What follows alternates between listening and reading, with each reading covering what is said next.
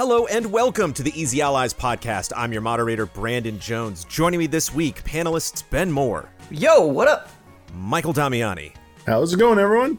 My ab-fab co-moderator, Mr. Daniel Bloodworth. Hello. And making it all happen by starting the Zoom call in Slack, Ian Hink. Hi. Distinguished guests, we are here to discuss some of the biggest news in all of video games. But before we do that, we must atone for all of the mistakes we made last week. Ian, please begin corrections music. Boop. Persona 5 did launch on PS3 in the US. Sorry, Ben. We didn't know. No, that was me. Never. Okay. The Mongols invaded Japan Wait, again. Persona 5 or Persona 4? Persona 5 5. did launch on the PS3 in the US. What's going on with this company? The Mongols invaded Japan 7 years after the events of Ghost of Tsushima, so there you go. There's your sequel. Bushido Blade is the lethal samurai game Damiani was thinking of. Bushido Blade. Suikoden Tierkreis launched in the US on the Nintendo DS. Tierkreis launched in the US on the DS with English voice acting. Machiko Naruke, Wild Arms 1 and 3 composer and co-composer of 4, is also working on Eiyuden Chronicle, but just was not featured prominently on their Kickstarter page. Zenny is a currency used in Dragon Ball, not Dragon Quest. That did feel wrong. Well, Zenny shows up in a bunch of things, but... It does. Yeah, Chosen and something else too. Novigrad Crowns is the currency in Witcher 3. You exchange the Orans and Florins into crowns, so Blood was right. Surge is pronounced Surge, not Sergey. He's French, he's not Russian. The Yeti, I said the Yeti, it's Yeti, like the monster. Kevin and Olivia hosted Attack of the Show. Adam Morgan hosted X-Play. Really tried not to do that, but I did it backwards. And Ian, there are 2 Redwall games.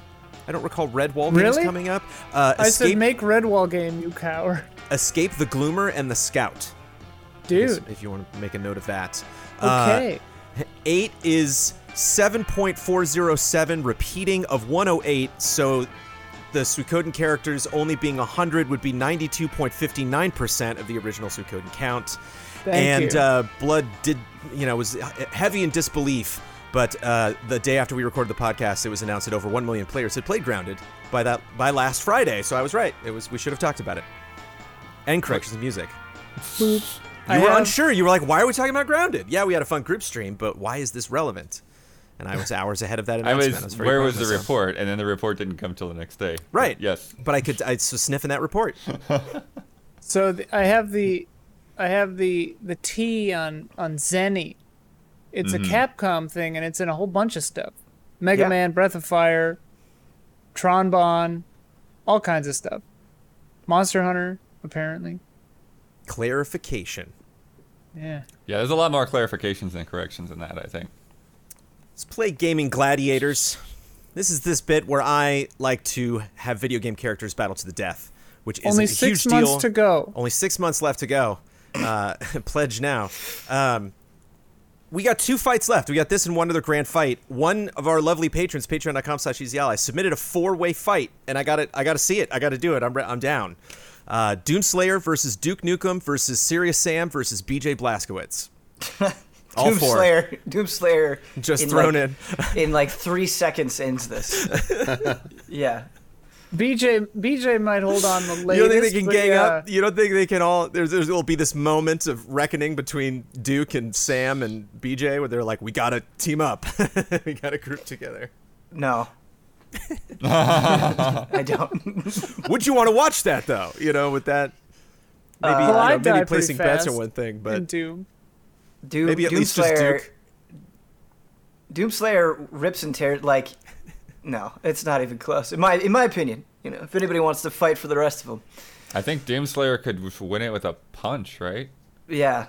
Berserker just... They could all come at him and just like one punch, Yeah. knock them all down. And each one he kills would heal him. Because that's how it the goes. glory in that kills, game. yep. Yeah, he immediately takes down Duke Nukem, gets health back, goes after Serious Sam, Gets ammo back. It's health back. bro fist BJ Blazkowicz before eviscerating him. Actually, Duke Nukem just dies of lung cancer before he gets started. Whoa. Wow, Bloodworth. Taking it down. Picking it right back up. To talk about some video game news, I wanted to talk about Spider-Man. I was just itching to talk about Spider-Man, but the state of play that we saw today keeps getting more and more interesting. Sony had a very interesting week. There's 3 headlines I would like to discuss when it concerns Sony, but we should probably get into today's state of play, which I did enjoy. I liked the pace. It was a lot of developers talking about their own stuff. There were a lot of genuine, honest moments in it. And a lot of these were updates on games that we know. But the two big stories for me were Aeon Must Die and Hood Outlaws and Legends. Outlaws and Legends because we're curious what the heck this is. But Aeon Must Die because the devs quit the studio due to crunch. I'm sorry, Aeon Must Die. Due to crunch and lack of payments. And the trailer was outsourced to artists without contracts. And like, the staff of this game posted a huge Dropbox of all the different departments and documents saying what had happened to them, all just kind of, organizing this information the way each of them wanted to. And I'm sure Sony didn't know about this. I don't know what you do now if you're Sony. I don't know what the fate of this game is, but what a completely bizarre thing that we found out. Ian, you broke this news, at least to us. Chat broke it to me. I was watching chat, and they posted the link to that tweet where that guy was just like, this is created with abuse, manipulation, and theft. And, like, all of them quit. I saw one thing in there, just scanning it really quickly, about, like, they were trying to work from home, and then they were, like, getting angry messages saying, like, why aren't you at work? I'm like, because there's a pandemic. There's a lot of craziness going on. In all of that. But yeah, it's hard to digest because there's so much information. Everything that happened, it does seem like there was some kind of little shell game that happened to where the CEO ended up getting like all the shares of the company, or majority shares, and just sort of basically just blocked everyone out from being able to get their profits. I don't know. Does this make Sony look bad? Do we not have an opinion about Sony on this? Does this not affect Sony at all? I don't think this is necessarily a Sony issue. I mean, this is the developer and the publisher. Sony just. But I mean, this event happened, and this is what people are just kind of fascinated and talking about right now. And I could see Sony being like, it'd be great if you were talking about Pathless instead. But I guess this is just fascinating to cover. I don't know if they were even aware of it or not. Sounds like. Oh yeah, I can't imagine how they would be. Yeah, because I feel like even the people who were affected by this weren't aware it was happening in this presentation, because I think they would have tried to preemptively done something to say something to maybe get it stopped from being shown, but they probably had to scramble when they saw it was, concluded in the state of play. So yeah, I'm not sure. There's been other videos that have been included in past presentations where it's come out, either a creator or someone on the development team had done something, bad in the past, and maybe best to distance yourself from that project. And I don't think Sony's caught flack, or whoever it was, they didn't catch flack for any of those times. It's as long as Sony, maybe just like, if it's proven it's true, they say, yeah, we're not working with them anymore. Just, denounce it or something. That's all they have to do. And I highly doubt they're in the know. Well, and it seems like this game is not likely to come out. That's my next question. I don't know. Right. Stranger things have happened. We're getting a Kingdoms of Amalur remaster. Anything's possible. Who knows? Yeah, I mean, if he owns all of it and he can somehow hire people, but it's just one of these things where, one of the things I'm reading in the Kotaku summary is that, he was averse to hiring people, and that's why, they got into the crunch and the hard working conditions, is because they just didn't have enough staff for what they were being told to do. But I'm thrilled that they could band together. I mean, that certainly must have taken a lot of coordination and a lot of focus, and it's just nice that, it probably was smart to do this today. It probably was smart, to get out ahead and get the word out there. I just wonder if people are really going to dig into this material, if this just, what are the legal ramifications of this? And it's just not a huge game, so it's like I could see this person releasing it in some form, or just making an attempt to try to keep it still in the public eye. So I'm extremely curious what's going to happen. Treat your employees well, please. Yes. A good example of what will happen if you don't. Hood Outlaws and Legends is a multiplayer PvP PvE heist game coming to PlayStation 5 and Xbox Series X, PS4, Xbox One, PC in 2021. Gather your team of outlaws and attempt to steal treasure from an oppressive government in a dark and violent medieval world. 2 teams of players compete to execute the perfect heist in environments patrolled by deadly AI guards. Utilize the unique skills and mystical abilities of each character, moving in stealth to steal treasures unseen or dominating through loud and brutal combat. Did they sell this game well, Ian Hink? No. Well played. I You don't like the CG with a sprinkle of gameplay? It doesn't get your heart pumping? No. And like when it culminates, I think Huber said it too or something, when it's like the reveal of like, oh hey, it's multiplayer team That v was me. team. Oh, that was you. I said that. Huber just made such a great point that that's just not a cool revelation anymore. No, I mean what Ben said, I mean hit the nail on the head for me, because it's just it's funny to me that you're highlighting this one, because to me this is one of the like forgettable. This is new IP. These are there too. You know, these are the 2 things we didn't know about. And one, to me, that's the other crazy thing about Aeon Must Die is it was like a new IP announcement and gone like right when it was announced.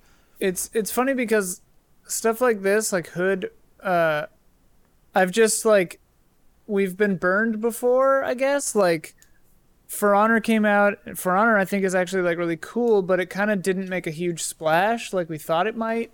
And like, I mean, to say nothing of the Evolves of the world, you know, like many games have tried this and few seem to break through. So I guess I'm just skeptical until we see actual game. Are there a lot of multiplayer fantasy-based, like competitive games, team-based competitive games? Fantasy, you know, like that was the thing about Fable Legends. I was bummed, like. Well, you've got stuff on PC. You've got like Mordhau and Chivalry and Yeah. Yeah, So I mean, it definitely exists. It almost feels to me like almost like a fantasy Rainbow Six Siege kind of a setup in a way. And if that's what if it's heisty and cool and fun, then yeah, I could see it being really nice, cool. But we didn't get that for this trailer. Yeah, there's not much to go on either. I mean, just like digging further into it, it's just watch the trailer, register for the beta and the newsletter. So they at least could have. This is kind of what we talked a little bit with like Godfall. Like the information they were giving out wasn't very terribly useful to us. We wanted to hear other things, and I think the same situation here where there was just not enough shown of this, and the concept alone wasn't strong enough. So we'd like to dive into, a little bit more of the inner workings and the structure of the game and the other systems, and there's none of that ready to go. It's just like, hey, sign up, and we'll alert you when it's ready to talk about it again. It's like, I hate this. Like, no. Like, you got to have a stronger CG trailer, something cooler than that. That wasn't good enough.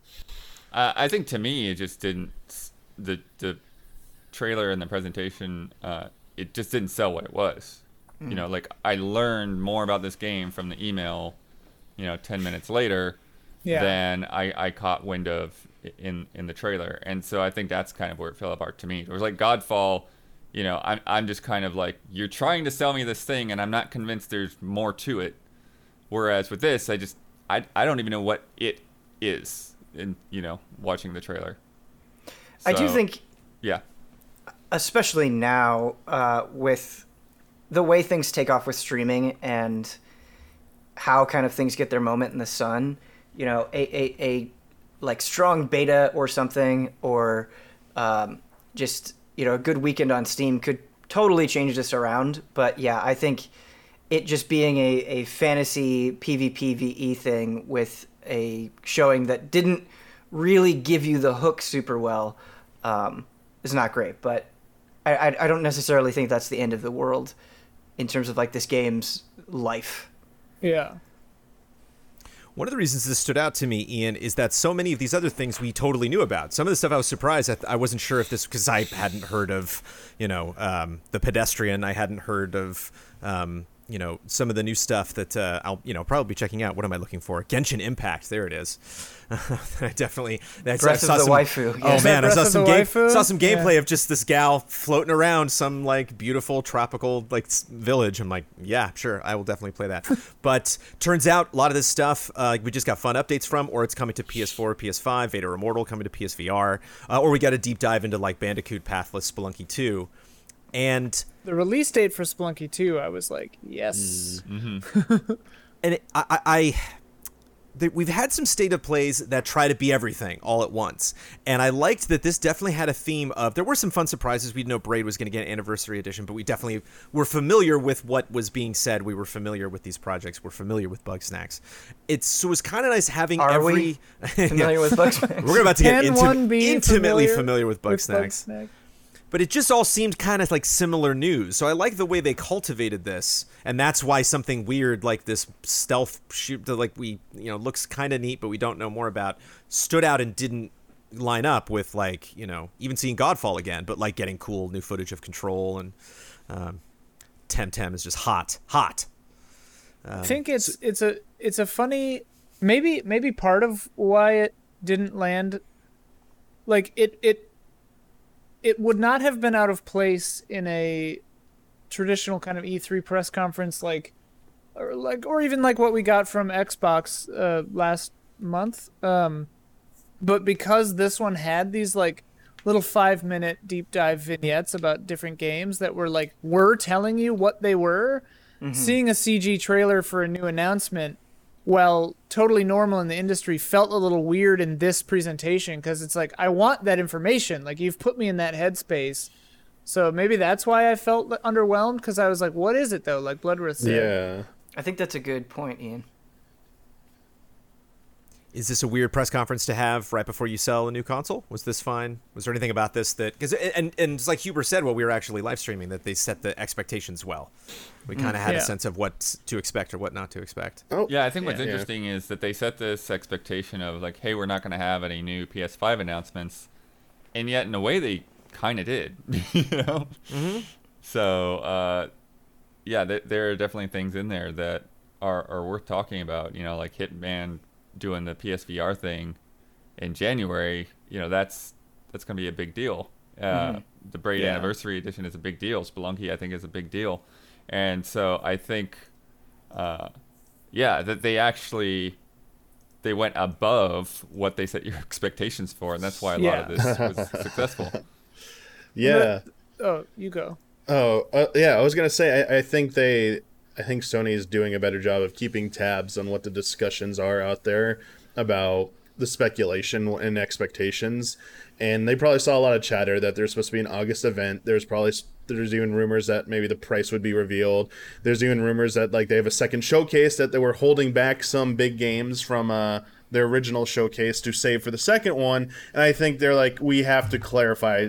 No, it's none of this. And it worked, as you said, it worked very well. The funny thing I will be looking forward to in the future, though, is how long can you keep setting the bar low before people start like just automatically? No, they're just saying that. It's absolutely going to have bigger things in it. Like I feel like people inevitably are like, their own worst enemies when it comes to this type of stuff. They will see a trend, a pattern, and assume that things must follow this trend and pattern.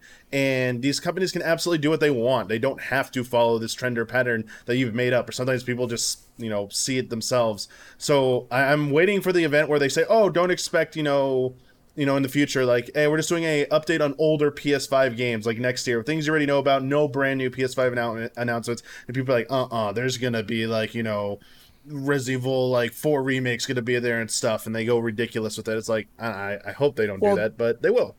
That's kind of in line with something I was thinking about too, because I think the opposite could happen. Because the thing I'm starting to get concerned about, and I sort of talked about this a little during our reactions about Godfall being like the only thing at release or something besides Miles Morales, which obviously is going to be great, but like the thing I worry about is the opposite of that, where people's expectations start falling because they start to realize the truth that there is hardly anything to show. And like the weird thing that's the thing that's getting weirder and weirder for me over time is that we don't know the price points or release dates for any of these consoles yet.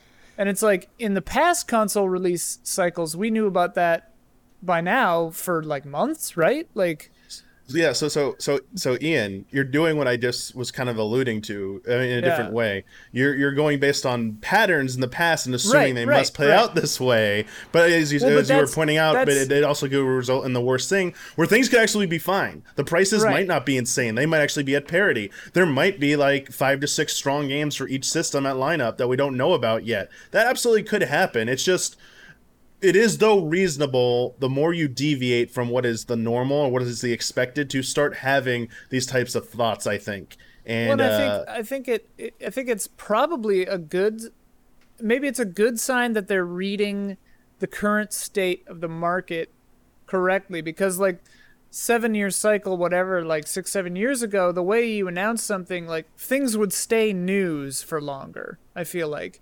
now they've got to hit that window, get the news out there in the right time and close enough to launch.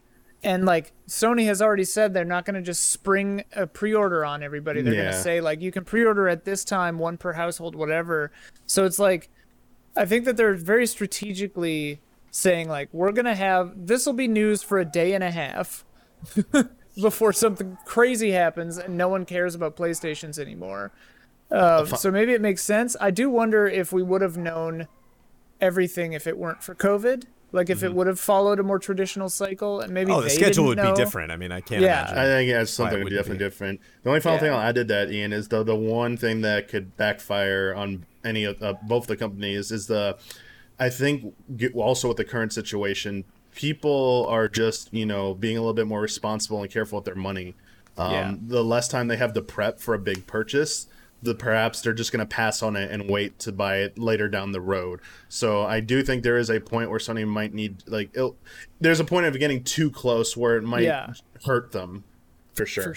For sure. Yeah, I think there's a couple of things going on. I do think the COVID situation is one of the biggest factors in multiple ways. I think they're probably, having to figure out like all of the logistics and get that sorted out and make sure that they have a release date that they can absolutely hit.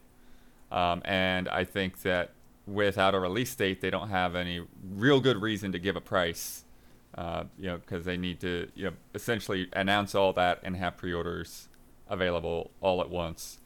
And I think the other thing about that too is that without E3, they don't have that big mass of retailers to brief, because that's a huge part of the E3 attendance is retail representatives and actual like those business deals with how many you are going to buy and all of that is going on. It used to be I remember back in the old days of E3, there used to be like a section of Nintendo's booth and some of the other booths that was essentially just like set up like a GameStop. It just like had all the box arts for everything around. So that people, again, just buyers could come in and see what they were going to put on their shelves and see the packaging. And so I think without that component happening, that's kind of thrown everything off. And then I also feel like Microsoft is sort of holding Sony hostage a little bit.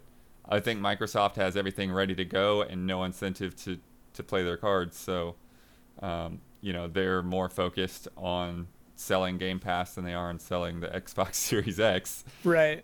Even though the Xbox Series X is, reportedly in all these people's houses and, components-wise ready to go. So they should know what that thing costs. Well, and like they just keep proving over and over again like that they've started to play an entirely different game than Sony. Like they're just basically giving you a cheap PC to put in your house so that you can use Game Pass on it. Like that's what they're doing. And like Sony's like, no, we're gonna have exclusives and Spider-Man is ours forever and blah blah, and it's just like that's getting to be not maybe gonna be the way that everything's gonna go forever. I don't know. Ian, I can't tell you if Spider-Man is gonna be Sony's forever, but Spider-Man's not gonna be in Avengers on Xbox, that's for sure. Whether they wanted to announce it this week or not, or on PC, Sony said, yeah, Spider-Man is exclusive.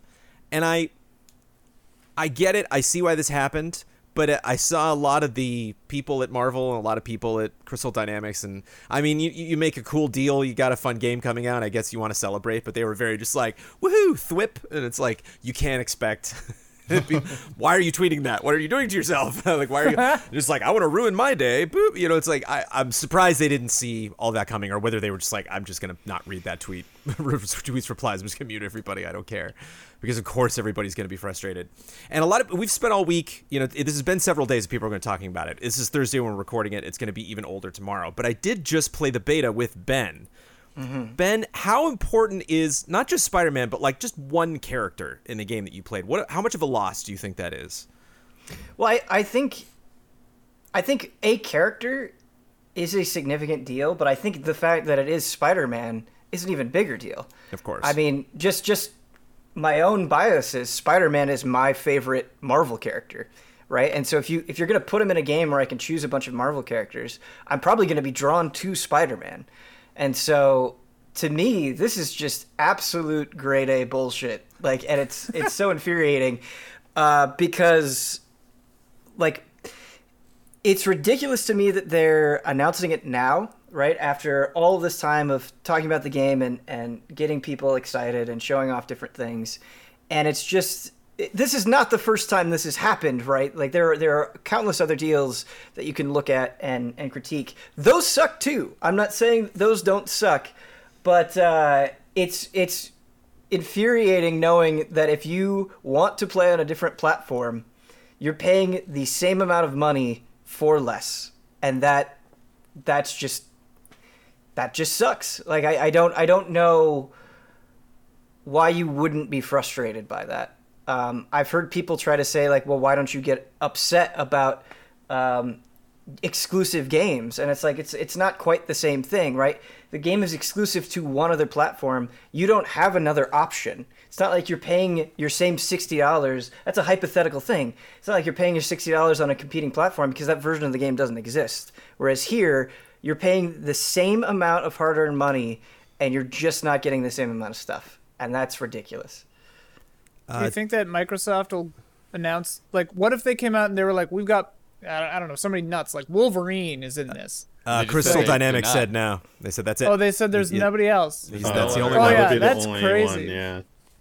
Wow. Yeah, that's nuts. I mean, it is curious, you know, because like, you know, in the past, like Soul Calibur's, you know, always sort of played around with exclusive characters, but yeah, they've gotten away from that though. I mean, Soul Calibur 6 doesn't have platform exclusive characters. Sure.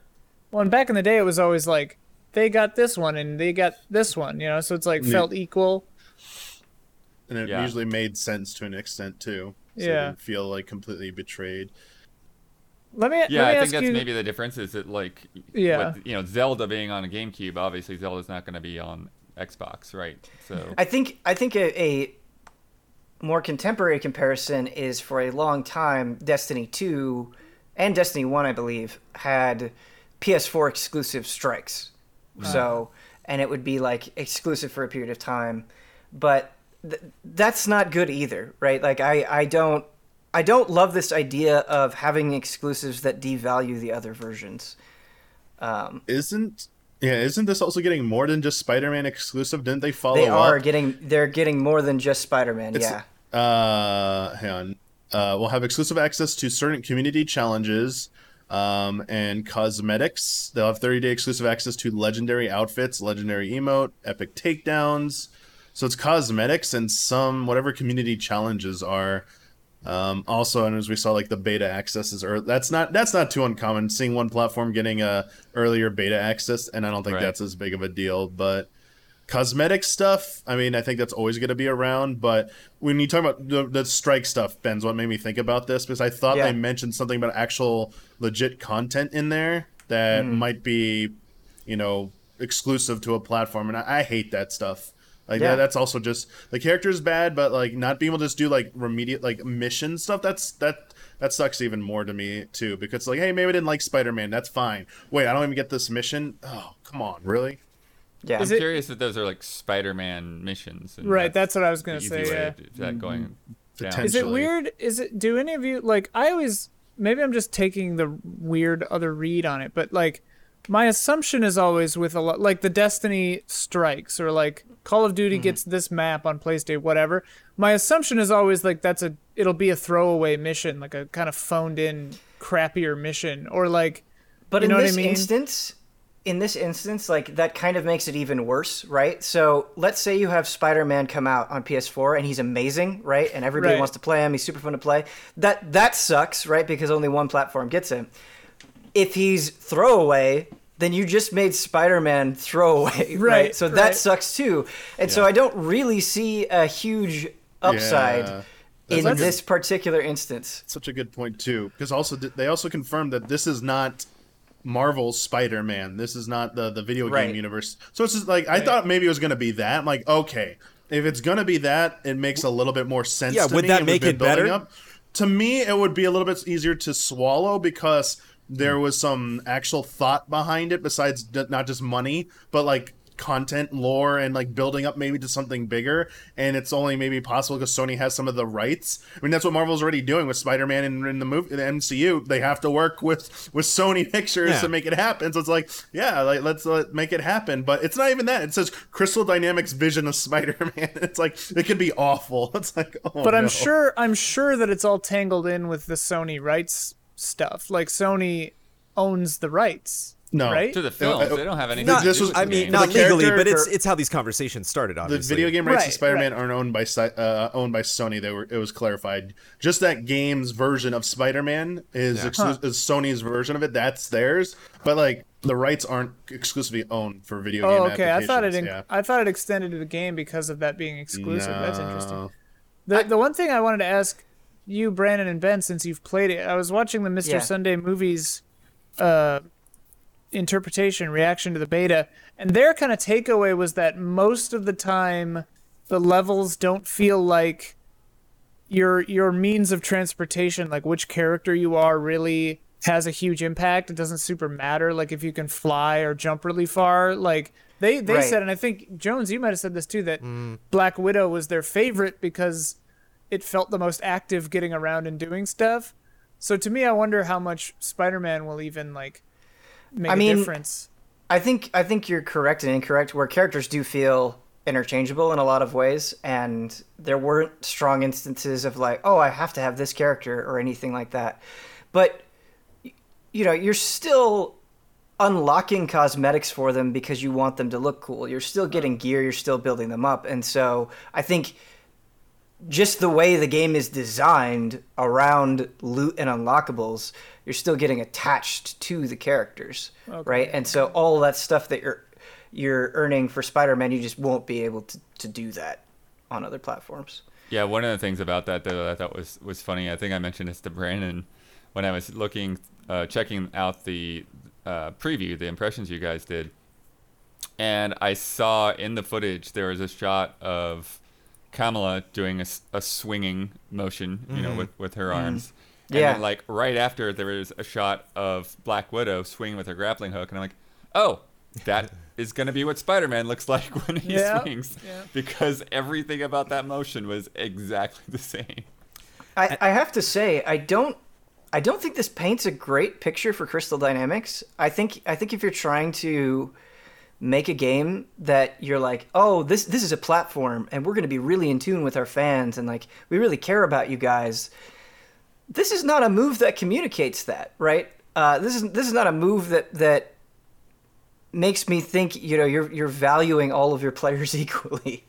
And I think it just kind of leaves a bad taste. Do you hear the statement from the head of Crystal Dynamics, Ben? I read something like, oh, you know, we're all big Marvel fans, but we're also all big PlayStation fans. He had, I'll get through this very quickly. This is Scott Amos, the head of Crystal Dynamics. Spider-Man is a unique opportunity for us because of the relationship that PlayStation and Marvel have. I would say that Marvel's Avengers has a lot of heroes, and with the scope and breadth of this game and this universe, players are going to have their hands full with a lot to play with.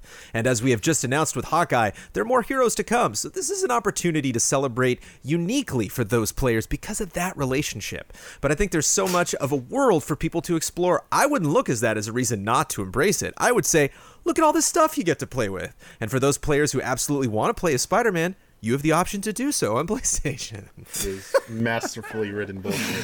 That is some grade A corporate BS. I love it. Oh He's my excited. God. He's like, but wait. He's like, That's about on the level of You don't have access to the internet? We have a product for you, the Xbox 360. Like, that's Right, about on right. par. Speaking of the Xbox 360, IFCYG on Patreon let us know that when Ultimate Alliance launched, there were 7 characters exclusive to Xbox 360. 7. Cyclops, Hawkeye, Hulk, Doctor Doom, Magneto, Nightcrawler, and Venom. All exclusive to the 360. So I don't know if this is... I people, do get a little upset before. I do get a little tired about that when people are like, "Oh, you're upset about this thing. Well, what about this other thing that happened 5 years ago?" And it's like, no, yes, that's bad too. But we're talking about this thing that's happening right now.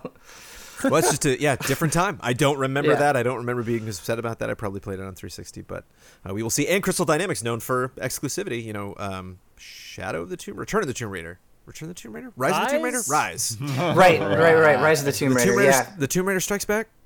and there was like- there was a lot of understandable Yeah. frustration with that too. Like, Oh, people yeah. were upset about that too. That deal was insane. Like, that was an asinine deal. Yeah. And they're just doing it again. Like, they're I not think this one learning. will work out a little bit better. Again, this one I think obviously is going to... People are mad because it's... A lot of people are like, I'm not going to play this game anymore, or they're just like, oh, I was not playing. I'm playing on PS4, but damn, you got me, So I Well, think and, this will like, definitely turn a lot more heads. I feel like that Tomb Raider didn't, ruffle many feathers. It didn't really, like, break the mold, and it wasn't winning Game of the Year left and right. And, like, from what I've seen of this Avengers game, it won't either. Well, the Pretty Tomb middling, Raider, it looks like. the way you're framing the Tomb Raider thing, Ian, is very interesting because I kind of agree with you, but I also think the reason it didn't get more excitement was because of this deal. yeah. Right? Like, I think there was a lot of goodwill, and I'm going off like memory and sentiment here, which is not the best judge, but there was a lot of people that loved 2013 Tomb Raider, but then I think this just left a bad taste in a lot of people's mouth because this was still early enough on in the console generation where they're like, wait, I can't continue this story Right. just because I don't have this system. And so Right. I think that naturally neutered kind of the interest in Rise of the Tomb Raider at launch. I think that's kind of what I mean. Yeah, is like their bad business decision killed people's enthusiasm for that thing. And from what I've heard about this game and seen from this game, just the fact that this game isn't that great will make people care less about this in a couple of months. They'll just have Right? to add more characters, It is interesting on more stuff to play with. Amazon's their top game sellers updated hourly. PS4 Avengers is number 2. Xbox Avengers is all the way down at number 26. Whoa. And apparently at one point they were much closer to each other. But that beta is coming up this weekend too. The PS4 pre-order Right. beta. So So, Okay. dude, you announced this now before the beta or after the beta?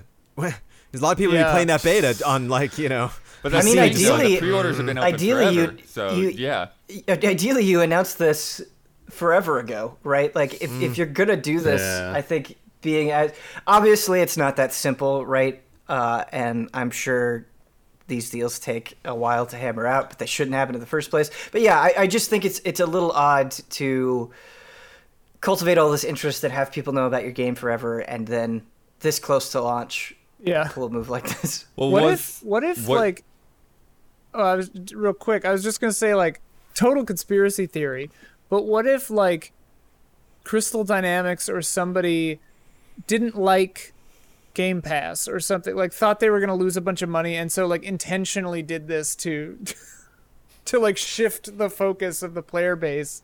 No. I'm not saying I think that is that. too conspiracy. Yeah, that's insane, but But I was wondering, like, when is Spider-Man actually going to be available? Because I get the sense that this is a long It's- ways off. If Well, we I don't, if think we it's didn't next see year. him, if we didn't see him, 2021 probably. Yeah. I think they actually said it's sometime next year, but I could be wrong.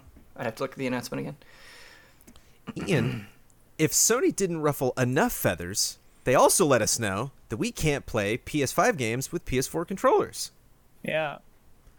Licensed thoughts racing on wheels, arcade, and fight sticks will work with PS5 games and supported PS4 games. But it's not going to work. Xbox obviously has already told us that that stuff will, and they reminded us Yeah. with a really biting tweet, a nice retort. That's all you can keep those console That controllers. tweet, the response tweet Because at first I was like, oh, this is a bummer. But then I was thinking about it, and that snarky tweet made me think about it too. And so now I'm of two minds on this. Because on the one hand, yeah, I totally get it. You want to be able to use your stuff on new stuff and whatever. On the other hand, what this really means is that Xbox isn't iterating in interesting ways on their hardware. Like, isn't, to a certain extent, that's one of the things you want out of a new generation, is this iteration to the point that new and interesting things are happening that old hardware is not capable of. And so, like, walking around going, nanner, our controllers work on everything. It's like, yeah, because they never change or get better or more interesting. And I'm not saying, I'm kind of on both sides of this one. I think I could maybe get behind that argument more if I felt like a larger number of people used the super unique features of each controller in interesting ways. Right? Where I feel like you look at both the PS3 and the PS4, and there are exceptions to this, but most games treat those controllers like basic-ass controllers. There might be a little bit of experimentation here and there with either new hardware or at launch, but for the most part, there's not too much going on to the point that I would not want to be able to, like, use my old stuff because that would be economically beneficial to me. Do you see that changing on PS5, Ben? Do you see you playing DualSense and being like, oh, I get it. Get out of DualShock, you throw it out the window? Like, I mean, to be fair, I have not used the DualSense yet, so maybe I'll be like, oh, I get it. I get what they're going for. This is a huge improvement. Maybe, but probably not. Well, and it's like because Xbox doesn't have the haptics or whatever, all the, multi-platform games can't dedicate huge game-changing mechanics to that feature, right? And like in the past, most of the gimmicky controller things kind of sucked. Like anytime a game, like Nintendo just won't stop with it. Like first thing I did in Paper Mario was turn off motion controls. But it's just like, so they're all kind of bad. So we'll see if haptics is, just a gimmick, like 6-axis, like making you do this to try to... Well, that, you said... Sorry, you caught in a frame trap, man. You said the wrong word.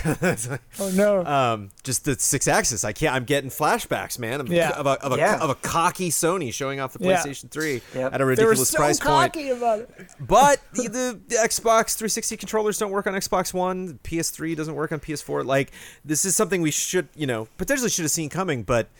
I can't stop thinking about that 6-axis, and they, just the goofiness. I hope we don't get more of that leading up to launch. It's just so weird because it feels like the jump from PS4 to PS5 and Xbox One, Xbox Series X, there jumps up, but in terms of like architecture, that there's less of an excuse. There's less of a technical hurdle to bringing those controllers up to speed. Like it's clearly it feels like a move to maybe, as you said, make people think about the benefit of the creativity aspect, whether or not it's actually going to be there or not, what Ian was talking about. But at the same time, I think it's also a move to protect its, like, the future strength of its brand, that they want people to buy DualSense controllers. They want people to spend money on the new stuff because they probably going to... I mean... I don't think they're going to stop making the newest DualShocks anytime soon. So, and forget that point. I think they're just trying to force you to buy the new thing and buy multiple of them because they want you to have multiple controllers for them, because Sony makes a lot of money, I think, on their accessories. I feel like they do really make a killing on them, and they just don't want to...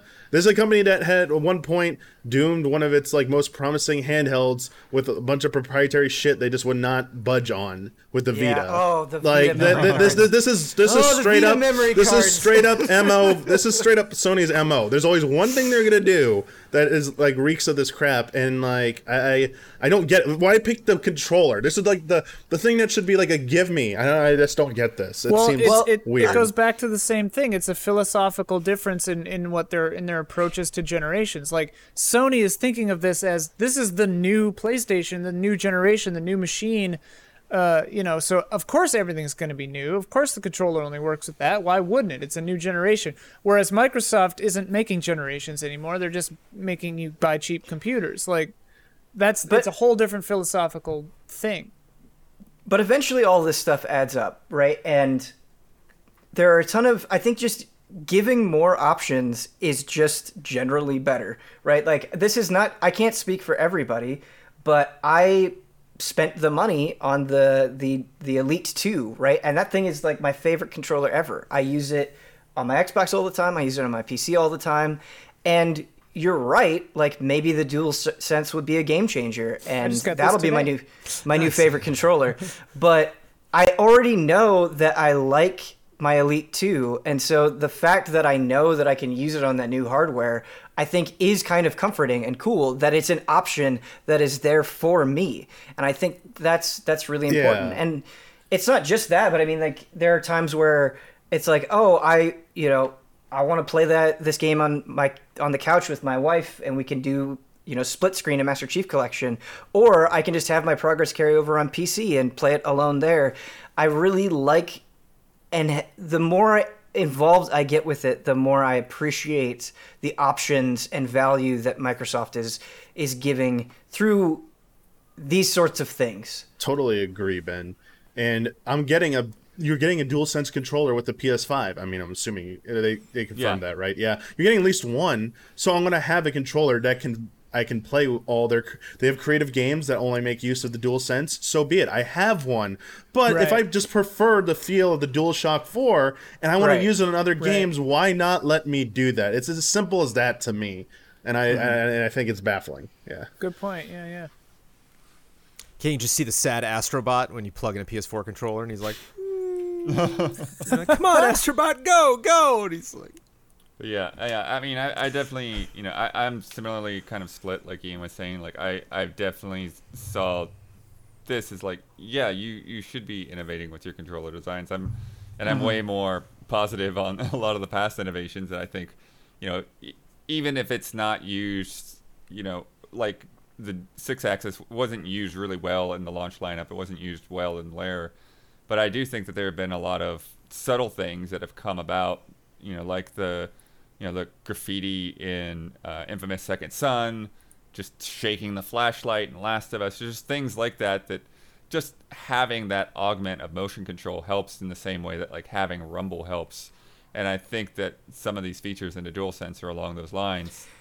I just replayed Last of Us like 2 months ago, and you could cut out shaking the controller to recharge the flashlight. That game would be just as good. I appreciate what you're saying, and I agree with the sentiment, but a lot of times I don't think these things end up being all that meaningful. The one example I really, really loved was Silent Hill Shattered Memories, when the phone call would come through the Wii controller. Yeah. Because that was just so immersive and scary and some wild. games do that well across on Nintendo consoles or on But yeah, by and large, like like jiggling the flashlight and stuff, I appreciate it because it's like that's a fun little thing, but it's not like a game changer. So Sony this week announced that hardware that we all own won't work with other things that Sony's doing. They announced a game that actually didn't have anybody currently developing it at the time, and they stole Spider-Man from half of the player base. They had a fun week. Sony had a fun week. What's so funny is, like, the last podcast I was on, I was critical of Microsoft because I didn't think the showcase was very good. And now we're being critical of Sony. And it's interesting to see the reverse, where it's like, oh, you're Sony shills. Oh, you're Microsoft shills. It's like, no, it's just what we think. And now, a word from our sponsor. If you're like me, then you enjoy eating but not cooking. I'm sorry, Ben. That's why I love using Postmates, but I kind of love them even more right now because I can get food delivered without leaving the house or even opening the door. Given what's going on in the world, they created non-contact deliveries. So now when you order from local restaurants, everything gets left right outside of your door. They also have Postmates Pickup, which you can use to order takeout from your favorite local restaurants. You guys need to be supporting your neighborhood spots right now. Ordering local is a great way to support the community. And Postmates doesn't just deliver burgers and sushi, they actually make your life easier by picking up everything you need from Walgreens and 7-Eleven and dropping it off outside your door. Just download Postmates on iOS or Android, find your favorites, and get anything you want delivered within the hour. I consider a personal victory, I've said this before, I'll say it again, forever, anytime we order out, because Amanda is a wonderful cook. She loves preparing food. She's done an amazing job with groceries so far. But every now and then she's just like, oh, like tomorrow night's pizza night. And she's like, I'm out of mozzarella. I'm like, I feel so bad, but get something super tasty, and it's so easy to get. And I'm not sure what to read into that, Joe. it's just not. I just like other people making things. I just like to make it easy. Sure. And this is just set up. Ease of use, that's delicious. That fills up my stomach when I just think of how easy stuff can be when I don't have to prepare it for myself. For a limited time, Postmates is giving our listeners $100 of free delivery credit for your first 7 days. To start your free deliveries, download the app and use code EasyAllies, all one word. That's code EasyAllies for $100 of free delivery credit for your first 7 days when you download the Postmates app. Anything you need, anytime you need it, Postmate it. And if you are a patron of Easy Allies, thank you. Well, Microsoft did something this week, Ben. xCloud no longer works with iOS. Yeah. And problem might not ever. Maybe, I don't know. Yeah. It's just like, will DualSense be significant? You cross your fingers. Like, I read before the out. podcast that the App Store, Apple came out and said, like, yes, this doesn't comply with App Store guidelines. And I believe, and you could correct me, hopefully, that it's because it's going into beta, and in order to do that on iOS, you have to go through a very specific program. And so if you're not doing it, there's some conflict there. There's a lot of weird things there, but yeah, there's also this whole thing about it, connecting to cloud services that are not on a machine that you own is a whole thing, and then also because you're going to be playing software that Apple hasn't approved to put on the App Store. There's just like all kinds of weird little things. Well, and like maybe I'm jaded. I'm a recovered Apple user. I used to be all Apple, and now I'm no Apple. But I can't help but think, I'm like, okay, but what's the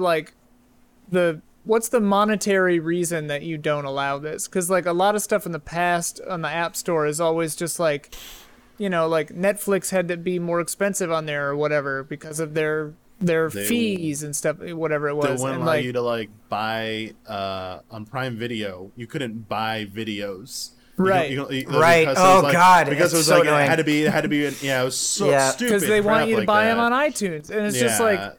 So it's like I was trying to think. I'm like, okay, are they doing a cloud gaming thing, and that's why they're killing this, so that they can just make money and force you to use their thing? Well, yeah, I mean, if you're going to be playing games on your iPhone and not using any of the iPhone ecosystem or... Well, you also have Apple Arcade to think about. Yeah. Right. Apple Arcade's probably the biggest. So, like, to me, it's just so transparently just like so capitalist Ian, insanity. Yeah. Yeah, I've used an iPhone my whole not my whole life, but ever since I started using smartphones, right? And I heard you were born with an iPhone. No, not my whole life, but for as long as I've been using smartphones, so a long time, like since high school, and I don't know if xCloud is any good. I haven't used it, but the idea of it is super appealing. And on top of other things that we've just mentioned, it's really making me think about moving over to Android. Like, I wonder if it would just be less fuss, Well, it's pretty damn fussy, but Is it? it's fun. You never... That's not a great sell. There's just no perfect answer. Ian, I've had Apple products ever since I knew what a computer was. I don't think I'm shackled for life. I don't know if I could ever make the jump. The Apple shackles, man. It would take a lot, and I do play a ton of mobile games, so it's just like on the go stuff. I think I'm pretty much covered as far as entertainment is concerned. But this ball is completely in Apple's court. I don't think because Stadia is on the chopping block as well. So. Yeah. But to go with this, it Well, should be in more than one way. No. Hello. But yeah, it should be noted like how much stuff that Microsoft revealed related to this. There's a whole line of different controllers to come out with. I remember last GDC they were showing just how easily they had made their entire development kit to accommodate touchscreen controls and really not just putting a bunch of buttons on screen, but to really adapt to make sense on a touchscreen. Xbox is going hard for this because they know how many millions and millions of people will be able to play their games on a phone that can't even afford to, just invest in a gaming console or a gaming PC. So it's really a market they're hoping to tap into, and having that, bundled in with Game Pass and everything else is just part of that big strategy. That's the secret sauce, though, Yeah. right? Is that Game Pass, bundling it in with Game Pass. Yeah. Yeah. But for me, yeah. the personal take on it is like, I really don't care about this fight, because if I use xCloud, it's gonna be so that I can use it on like a laptop or something, not a phone. So I don't have to take my Xbox with me when I travel across the country. Yeah. You're no It's fun, so- Bloodworth. It's so funny because like Microsoft, I really, really, really respect the direction that they're headed, and I think they're being really forward thinking. But at the same time, it's like I've been playing a lot of Sea of Thieves lately, and it's like the like hoops you have to jump through to just get someone on your damn boat, like with like four PC apps and like all this stuff. I just bought this. I got the like custom Xbox controller or whatever, and like pairing it through normal Bluetooth didn't work, but going to the control panel and just adding a new hardware device worked immediately, and now it's fine. And it's just like, this is your own infrastructure, and it's insane. There's like 6 different Xbox apps on my computer. Not to 4, mention I think. how comically awful the Windows Store still Good is. Yeah. Lord. It's And the it's Xbox it's app. almost impressive how bad the Windows Store There's is. the Windows Store, there's the Xbox app, there's the Xbox console companion app, there's the Xbox like dashboard like hub thing that's like just a Game widget. bar, I think it is. Yeah, or the something game like bar. There's the Xbox Insider thing. It's just like, just do one thing. And like, we try every single way to invite like Sophia to my boat, and which one works is different every time. It's hilarious. So like xCloud touting how easily this is going to work across all things, I'm skeptical because it doesn't even work on their own operating system. But I mean, I'm just, especially after Stadia, I'm just Yeah. skeptical of game streaming in general. Well, Right? yeah. Happy to be proven wrong. Want Love it to to be work. proven Excited about the idea, but It's so early. Yeah. It'll we'll get there. It's just tis very early, and maybe too much to ask from Microsoft and Apple to make it work. It sounds like they're bad for each other. It just sounds like they gotta. Well, isn't Apple behind on 5G as well? Apple's behind on a lot of stuff. You Bloodworth. sniffing what, Blood? Well, I'm just saying, like, the game streaming is like a perfect use case for 5G, and if iPhones aren't really there yet, then it sort of makes sense anyways to stay on Android. Don't It's you just- know that 5G makes you grow extra eyes on your jaw? That's what I heard. Did they know this? Like, did everybody now that was our announced this? podcast is going to get taken down for conspiracy theories. Great. We'll discuss that after the podcast. I mean, why say this now? Did this just accidentally come out? Do you think they got pressured to say this? It's Well, there's a big Samsung event where they highlighted this. There's a press conference that Samsung had for the new phones and For the Galaxy xCloud and Note. everything. Yeah. Whatever. So they definitely knew it was coming, and they shut that service off basically right after they made all these Android announcements. How long they've known, I don't know. Yeah, we were just always really curious about this, and if you had the answers, I just don't know why you talk about this now. Because the good news is Xbox Game Pass, which has a different logo now, but it's still called Xbox Game Pass, will add the service on September 15th. Of course, just Android, but yay. So, weird to get both of those things at the same time. I guess just, 2 pills to swallow at the same time. But we will see how that works on September 15th. Ben, are you optimistic? About Androids, at least? I don't know. I'm curious to try one. I'm so out of my element when it comes to Android phones that I don't know what to get, but Get that hot new as far- Samsung. xCloud works on it great, I hear. as far as xCloud goes, optimistic but skeptical is what I would say. At the same time. Yeah. Both things. I think what used to be E3 and is now not E3 is we're done with that. We still got some Summer Game Fest stuff, but like all of the E3 stuff. And so now we get to, fall's coming. The colors are changing, and the Game Developers Conference is here, or not here, kind of here. You have to get tickets. You got to sign up for it still. Oh yeah, It fills to capacity. How does that work? Yeah. Well, GDC was supposed to be in March. It got canceled. It got moved to summer, and then the summer was like obviously not going to happen, so they canceled that and made it a virtual event. But yeah, so Ian and I have been to a few sessions because we still have press passes, and it's what we're going to talk about a bit more in a standalone video. But it's interesting the way they've set it up, because some parts of it actually feel perfectly comfortable, perfectly like GDC. You know, there's essentially, you know, sessions that are most of them are pre-recorded, some of them are live, and then they've got like a chat window there so you can talk with other people, and including sometimes the speaker. If it's pre-recorded, the speaker will be in chat talking to people and answering questions. And so but they still have like a whole schedule for the 3 days this week. The other parts of it that are really weird is they have like virtual booths and meeting connections and stuff like that, and it's really strange because it doesn't feel like I know what I should be doing with that. Because I look through and like, okay, well, there's a trailer for this indie game, and you know, book a meeting, and I'm like, well, but book a meeting to do what exactly? You know, what am I gonna do in this virtual meeting? So it's a lot different than just like wandering around Epic's booth and looking for Megan Rue and Daniel Kaiser. Right. Yeah. That's a big part of it. It's just like running into people. And now the only way I can really run into people is if I see somebody in a chat room during a session. Has that happened?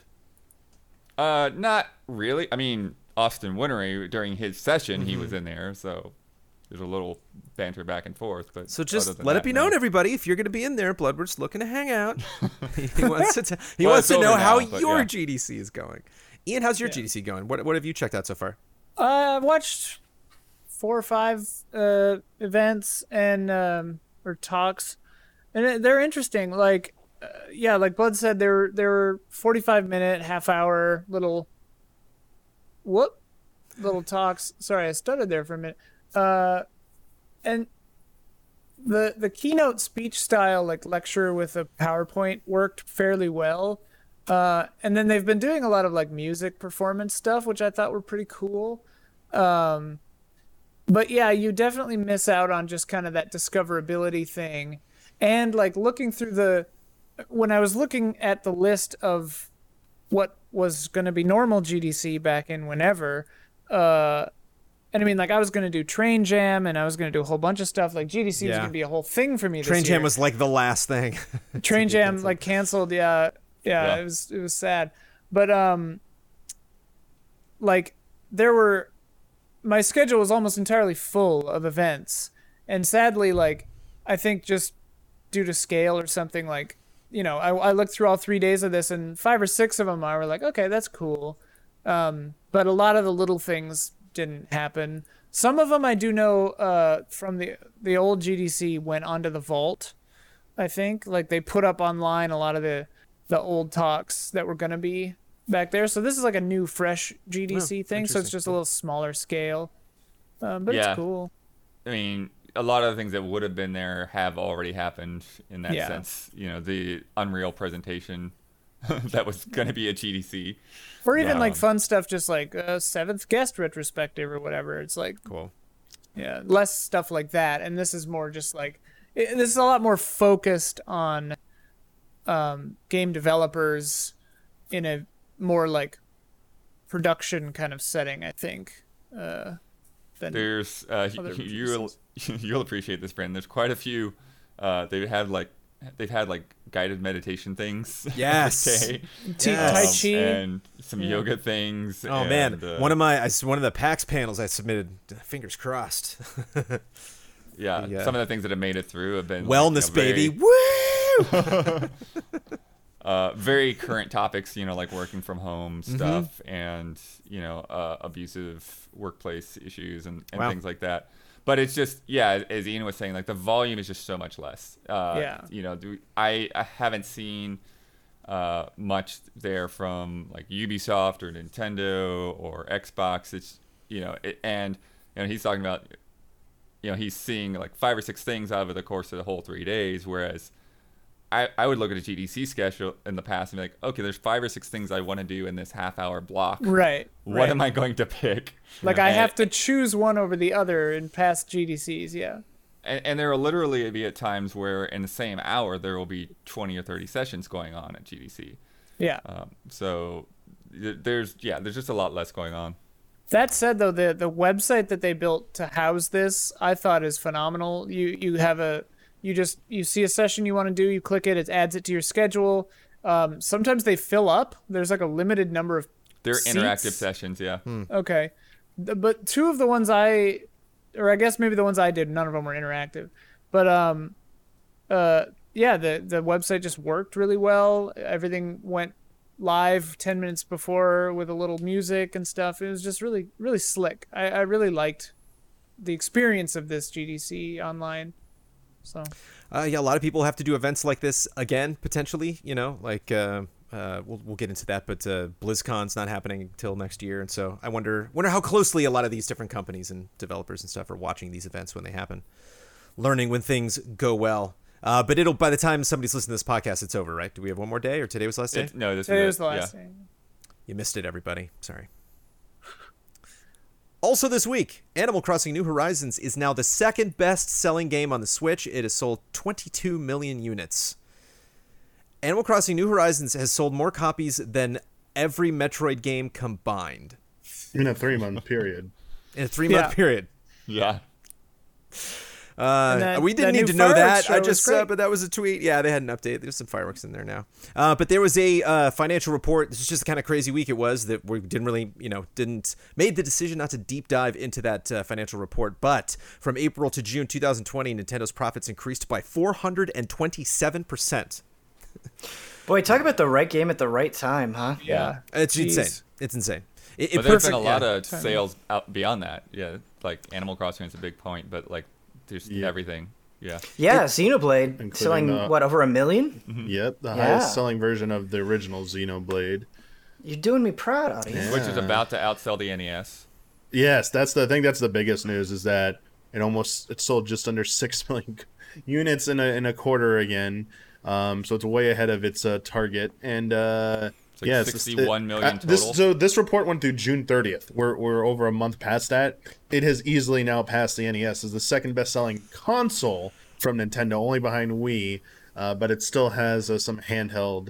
I believe I was going to say Game Boy is still way out there. Yeah. Yeah, the Game Boy and the DS. I think it still has to surpass them.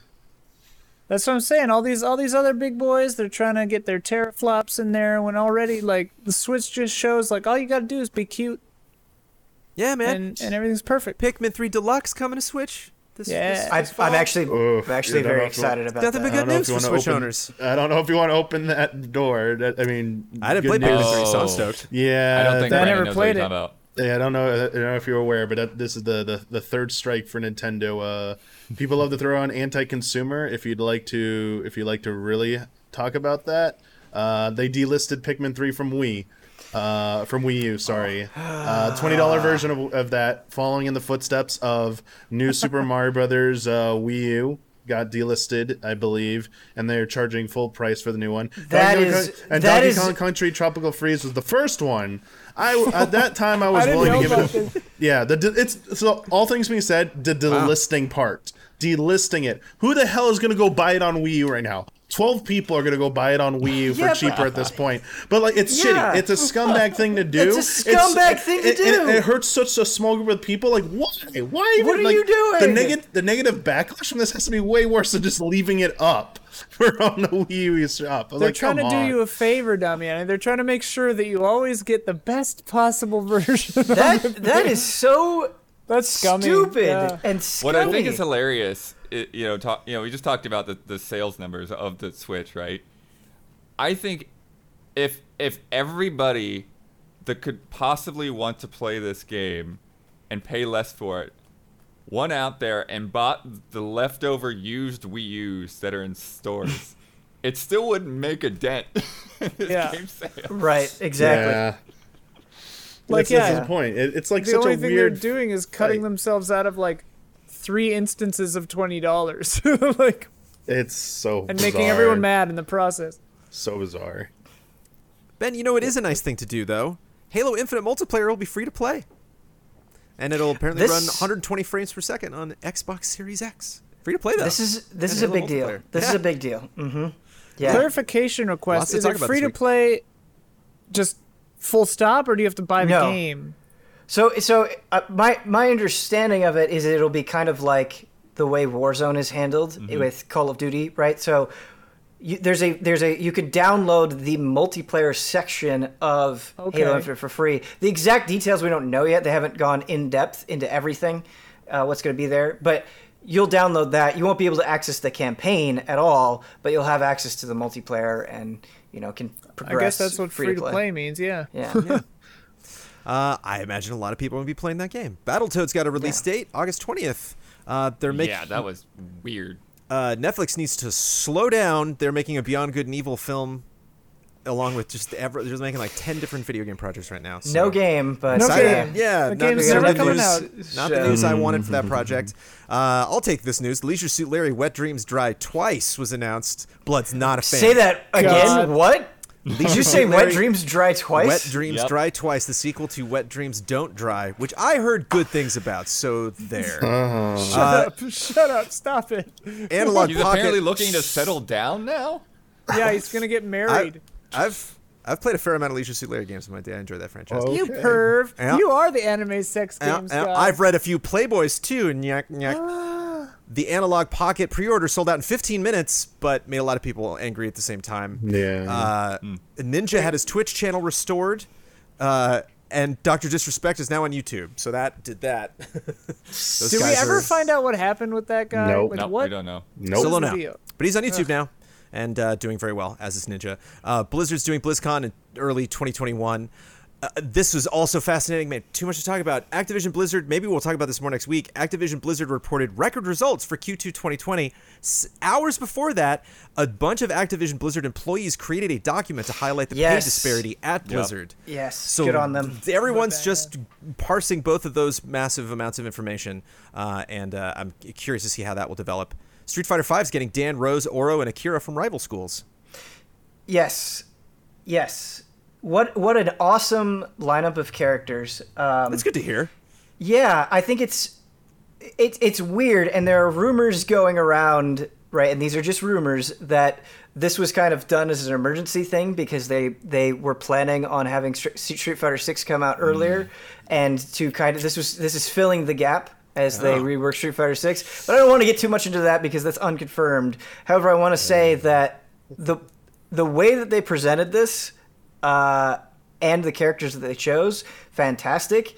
By preference, I think Akira is the most exciting out of the lineup, and I wish we were starting with that. And I think it's a little bit of a bummer how spread out all of the characters are, but considering the current situation, and if this was maybe thrown together last minute, I kind of understand. But yeah, I don't know. It's really interesting how much certain characters being announced can just raise your interest level in something. Like, I want to check out every single character that they announced. That's great. I'm happy for you, Ben. You've been frustrated on this podcast before. About that franchise. Yes. The Intellivision reboot was delayed to April 2021. Drew Scanlon, a.k.a. the Blinking GIF guy, ex-Giant Bomb, joined Other Ocean/Digital Eclipse. Yep. Same place Chris Kohler went. So, They're going to interesting be people doing getting some history projects. Doom Eternal and Elder Scrolls Online are coming to Xbox Series X and PS5 eventually. Don't know when that is exactly going to happen.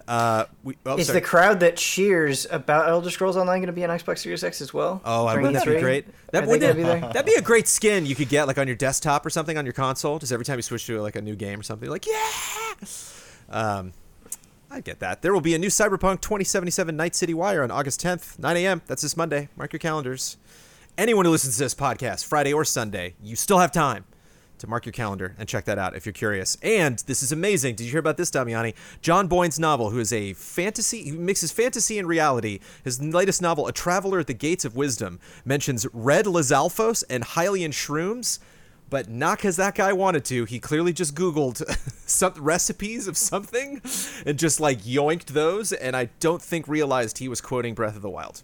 But he did. Okay. Weird. It's just one of those bits. A happy accident. All right. Yeah, it's when you like grab a tune or grab a name from something, and you're like, that name doesn't mean anything to me, so surely it doesn't mean anything to the rest of the world. But It then, means that book is in canon with Breath of the Wild. Yep. so if you're a already Nintendo is. fan, put it on your reading list. It is time for Love and Respect.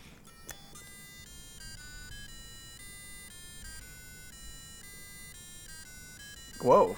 Love and Love respect. and respect. Got distorted there a little bit. Rufus best you like can. crap out for a sec. It's not the notes he plays; it's the notes he doesn't play. It's like jazz. Yeah, man. Jason Wojnar, hi allies. I know some of you are musicians, just like Rufus. I recall seeing guitars hanging in Brad's background, and Ian sings and plays piano, if I remember correctly. I'm currently studying voice in Kiev, Ukraine, although it's K-Y-I-V, Kiev? Ukraine, though I'm an American. Sure, let's go with that. And I pay for my studies with freelance writing mainly about video games. My question for the musicians among the allies is, how do you still engage with music? Do you still practice in a traditional sense, i.e. learning new exercises, ways to play scales, or new challenging pieces, or write music, or is it just more of a fun diversion? Love and respect, Jason Wojnar. Is it a diversion for you, Ian? I mean, it is enjoyable. I am trying to write music personally. And sometimes I do little small projects like, I need to do a fan mail or whatever. So I'll spend a few hours and make like a kind of one sitting kind of song like I used to do for Easy Update. Or I'll make a song for this RPG project that I'm way behind on. Or it's the making actual songs for an actual album that's the real hard part. But I've gotten into modular synthesis, which is really cool because sometimes you could, like, you know what you're doing sort of, but like you could be very surprised and just let it emerge, and then you like take a little snippet of that and like play piano over it or something, and things can get real wild. I should definitely do more practicing of scales and learn my theory, relearn, I guess, my theory, and I should do more voice exercises and stuff, just to keep the instrument in tune, you know. I do not. But- I learned piano at a young age. I've got no piano skills now. Beyond just like, I think it's that note, no, it's that one. Yeah. But I do sing a lot. I have sung all my life, and having the little Milo there has been a nice little. I'm like, I am going to learn the words to Rainbow Connection. I think I know them, and I looked them up. I'm like, I mostly had them. Nice. But it's fun going back to Song's musical dark. theater and finding songs. Yeah. I found a great Sweeney Todd, a musical about a serial killer, does have a really good lullaby in it. There is one song that I'm like, okay, talks about demons and stuff, but I'm like, I'll just take that one song. So thank you, Milo, for getting me back singing again. Did you watch that Sondheim 90th birthday special? No, I heard about that, but yeah, I heard that It was had very some special. real good stuff in A it. fun cast. Let's play a game from Sponge J1. Hello, allies. I've returned with a new batch of games that everyone knows and maybe everyone loves for a new iteration of Time Splitters. If you haven't played, it's simple. Out of 2 games listed, which according to How Long to Beat is shortest. There was a bit of confusion last time we played this. You're working for the shorter game. Note, this is for the main story of the game, not the completionist or main plus extra items or anything. This is just the main path, main story. Love and respect. Nice. And sorry, Enforcer. Sponge J1. Paper Mario 64 or Paper Mario the Thousand Year Door? Which was shorter? Paper Mario 64. Yeah, That'd be Mario my 64. guess. 23 hours. Thousand Year Door was 30 and a half. Control versus Alan Wake. Alan Wake. Ooh, Alan Control. Wake. Yeah, Alan Wake. Well, Control. Control Alan now Wake. is longer with the DLC. No. Main No, story. it's just main story. It's The just main story. Yeah, yeah. Control is Alan not- Wake. Alan I Wake's think Alan 11 Wake. hours. Control's 11 and a half. Yeah. I think you could. Close. I could make Alan Wake run for an 11 and a half. Super Mario Odyssey versus Super Mario Sunshine. Odyssey. Main story. Mario Sunshine. Sunshine. Probably. Sunshine. Odyssey for main story, I think. I feel like Sunshine's pretty long. Sunshine is. Those Sunshine easy can go living pretty memories. quick. I love both of those games. I do too. I feel like they're very Odyssey is- close. Odyssey's, Yeah. Odyssey's 12 and a half. Sunshine's 16 and a half. Yeah. I mean, like, I guess if you're super crit-pathing it with Odyssey, but who does that? Who plays the game that way? How Long to people on Beat does that apparently. HowLongToBeat.com, yeah. Yep. It's just like Open Critic. It's just like, hey, take it up with them. Undertale versus Earthbound. Let's go know this. Undertale. Undertale. That was not that tough. Undertale 6 and a Yeah. half, while Earthbound is 28. Yeah. Yeah. Bloodworth spent all 28 of those hours in my house. Rayman Origins versus Rayman Legends. No idea. Legends. I'm The shorter one. What's shorter?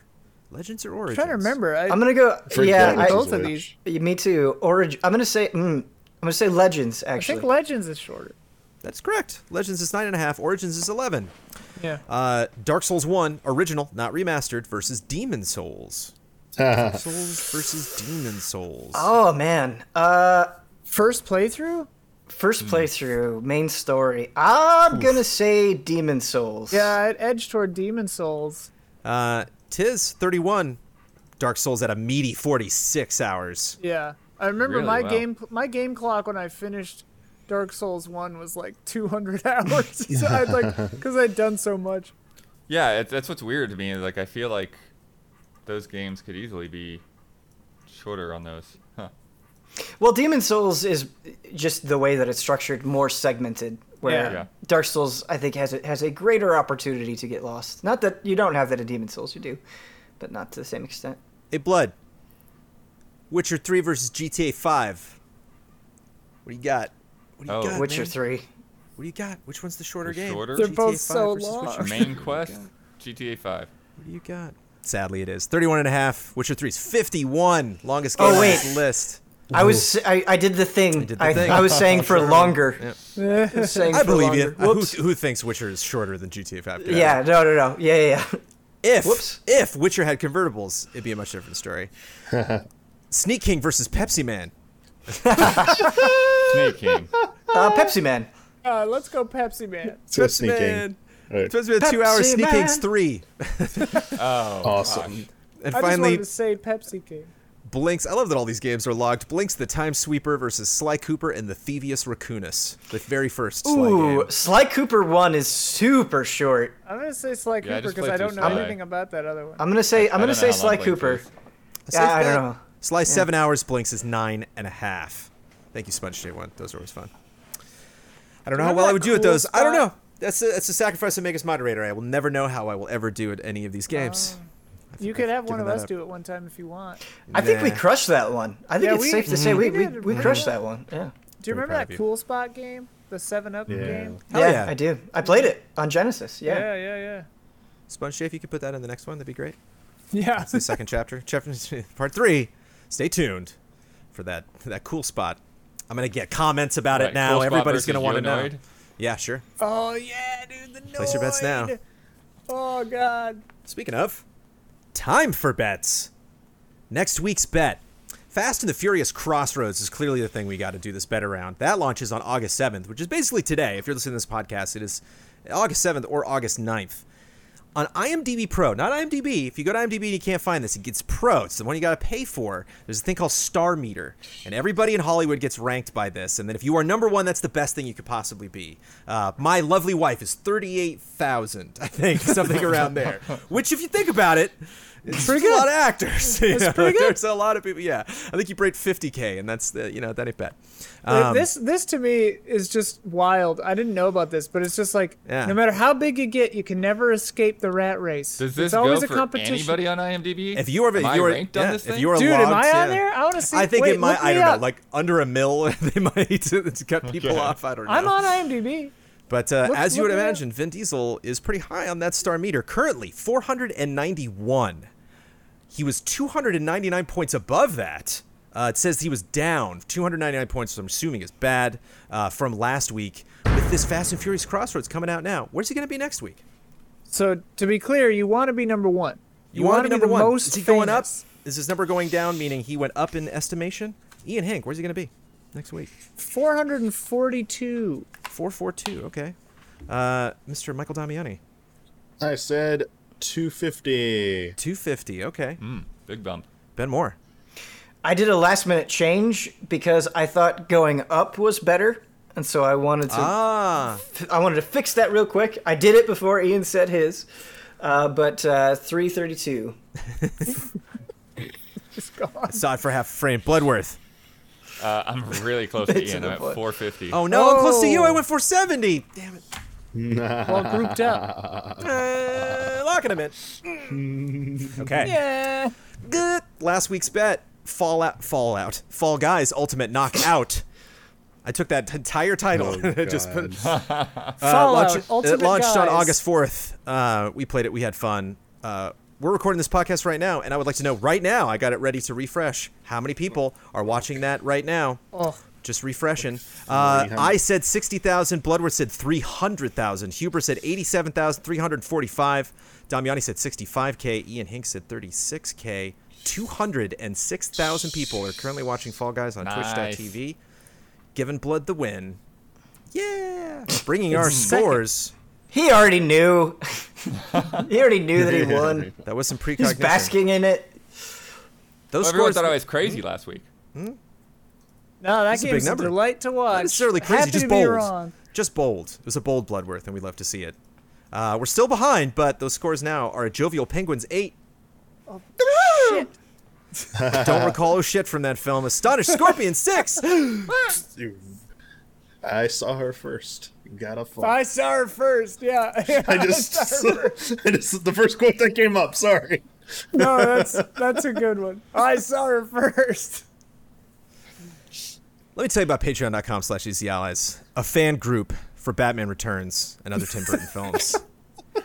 We do have a film podcast. You got that reaction shots. Anything reaction shots tied into our Patreon? Can people do Yeah, anything? $7. Oh yeah, $7. I'm asking Ian, man. It's his show. God, Film club. Got a cool guest coming up. Oh yeah, I should probably write the prompt for this week. We're doing anime films. ooh. Anime films. But you can get cool stuff if you go to You get cool patreon.com/easyallies. stuff. It's If another you're way on to the be involved in $7. shows. Oh, sorry. We have some shows you can only get involved with if you go to that Patreon. Ian, you were saying? Oh, $7 up. You get it to comments. You get the comments for Discussion. $7. Do you have $7? Are you willing to spend it? Go to patreon.com/easyallies. That is where you can go to get this podcast early. You can get this podcast on Fridays, the day after we record it. Otherwise, this goes up public for everybody on Sundays. And then that Spider-Man news is super old. But we definitely appreciate it because it is how all of us make a living. And thank you to all of our patrons and everybody supporting us there. And also just a fun place you can go to get more information, more updates about stuff that the Easy Allies are up to. People that have made a serious commitment, some new names on this list. Very excited about it. On our shout-out tier, the top tier at patreon.com/easyallies. Ian, you're going first. I'm going after you. Bloodworth, you're after me. You bumped up. You're usually at the bottom row. You're up on top this week, Blood. I like it. Moving on Damiani, you're going after Bloodworth, and then Ben, you are filling out the shout-outs. A hearty shout-out goes to Caleb Togi Crawford, Delisi, L. Thanis, Greg the Dark Knight Kettering, Jeff ZOVGM Easton, and JL Burton, LLC. Shout Shout out. out. Shout out. Shout out. Excellent. Daniel Bloodworth, why don't you shout out me an ending to this podcast? You get to promote any Easy Allies video you'd like to promote. You get the final word on anything you disagreed with, want to reiterate, or just popped into your head, and you get to sign off with your trademark sign-off. My teammate, I'm so proud of you, Blue. Video to promote. Have to do Damiani's Project Athea video. Oh yeah. History of Luminous Productions. Yeah. A lot of time, a lot of iteration on that video. And an amount of pickups only to rival Pop Fiction days. Really good. Back in the Sorry booth, about Jones. Yeah, It there It was were in two March. drafts. Back in the booth. Poor Brandon. I love it. There were two drafts that you didn't even see, Brandon. Oh, They were sure. Entirely different directions for where this video could have gone. But yeah, it's been in the works for quite a while. Damiani has worked hard, did a lot of research, had to fix a lot of dates on things. And yeah, it's really cool. Definitely has that game sleuth kind of vibe, getting the deep dive into history of this stuff. For my final word, controller innovation is super important. The things that you think might be crazy, wild ideas, might be the things that lead to games that you just can't make any other way. So it's I think it's very cool to see PlayStation continuing in that. I hope we continue to see more crazy controller ideas in the future from future generations, from Nintendo and Sony and even Microsoft. And we will see you before the next Blood Moon rises.